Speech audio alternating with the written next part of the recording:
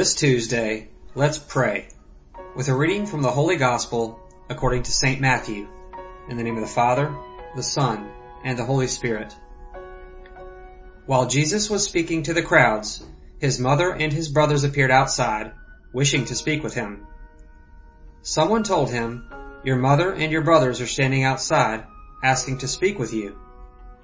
But he said in reply to the one who told him, "Who is my mother? Who are my brothers?"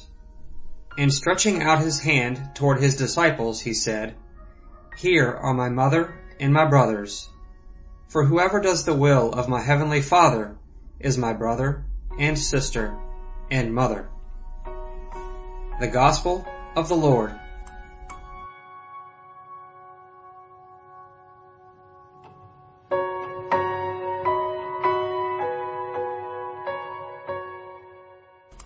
This week, we're going to continue commenting on the Sunday Gospel scene. Don't forget, Mary and Martha, the sisters who seem opposite, but who live together in our hearts. It's such a beautiful gospel that can be meditated on every day, but I won't tire you. I'll highlight just some things to make us want to be more like Mary, to have Mary's heart and desire to live life, even in the midst of so many things, at Jesus' feet. We can make it. Yes, we can. Yesterday, I was telling you that we have enough Marthas already. The Martha we are at heart comes out almost spontaneously, sometimes even unintentionally. They can even call us Martha. Yesterday morning, I received a testimony from someone who felt the Word of God had helped her a lot these days. It made me laugh at first, and you'll probably laugh too, but it's very deep. This is what she told me, literally. Last Friday, I finished a really exhausting and super frustrating week of work. I came home crying out of stress every day.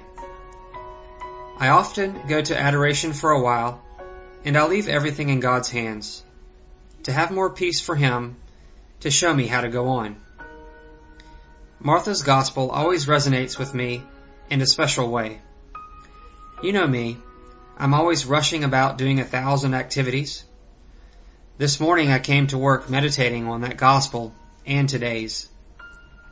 As I was walking in, the security guy, who knows me very well and greets me every day by my name, today he tells me, "Hello, Martha."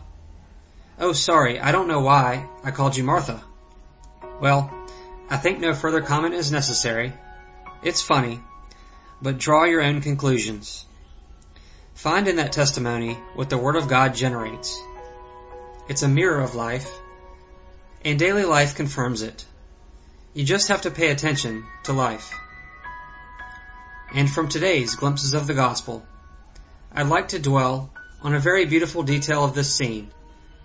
When Mary approaches Jesus, along with other relatives wanting to speak with him.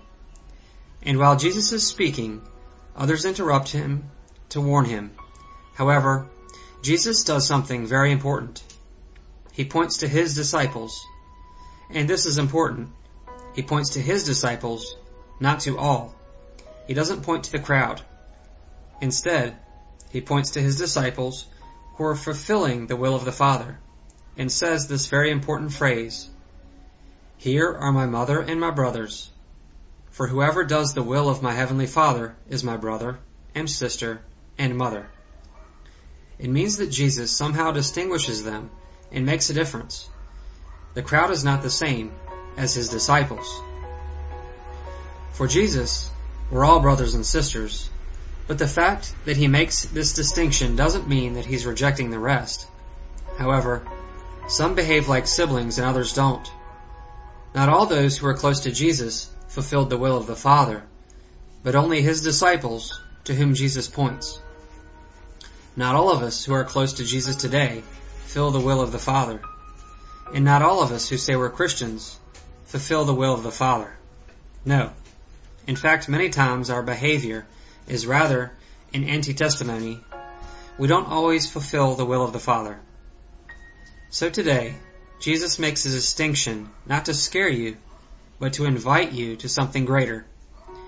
He invites you to become and be your neighbor's brother. not only by a blood bond, rather your becoming a brother has to do with your attitudes, with what you do to others, with becoming a brother because you want to experience that.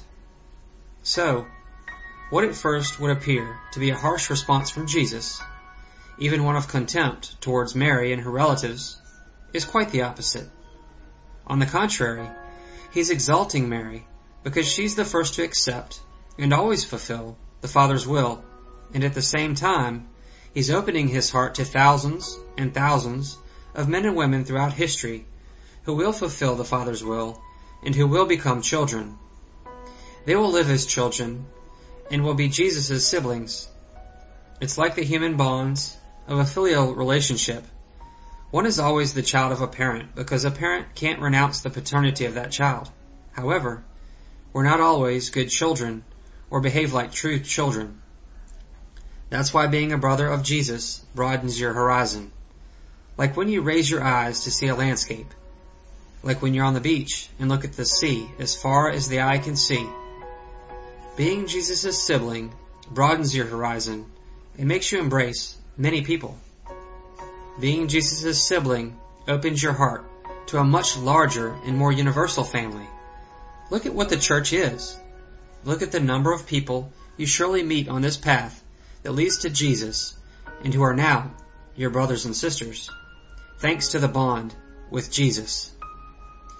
May we have a good day, and may the blessings of our merciful God, the Father, the Son, and the Holy Spirit descend upon our hearts and remain forever.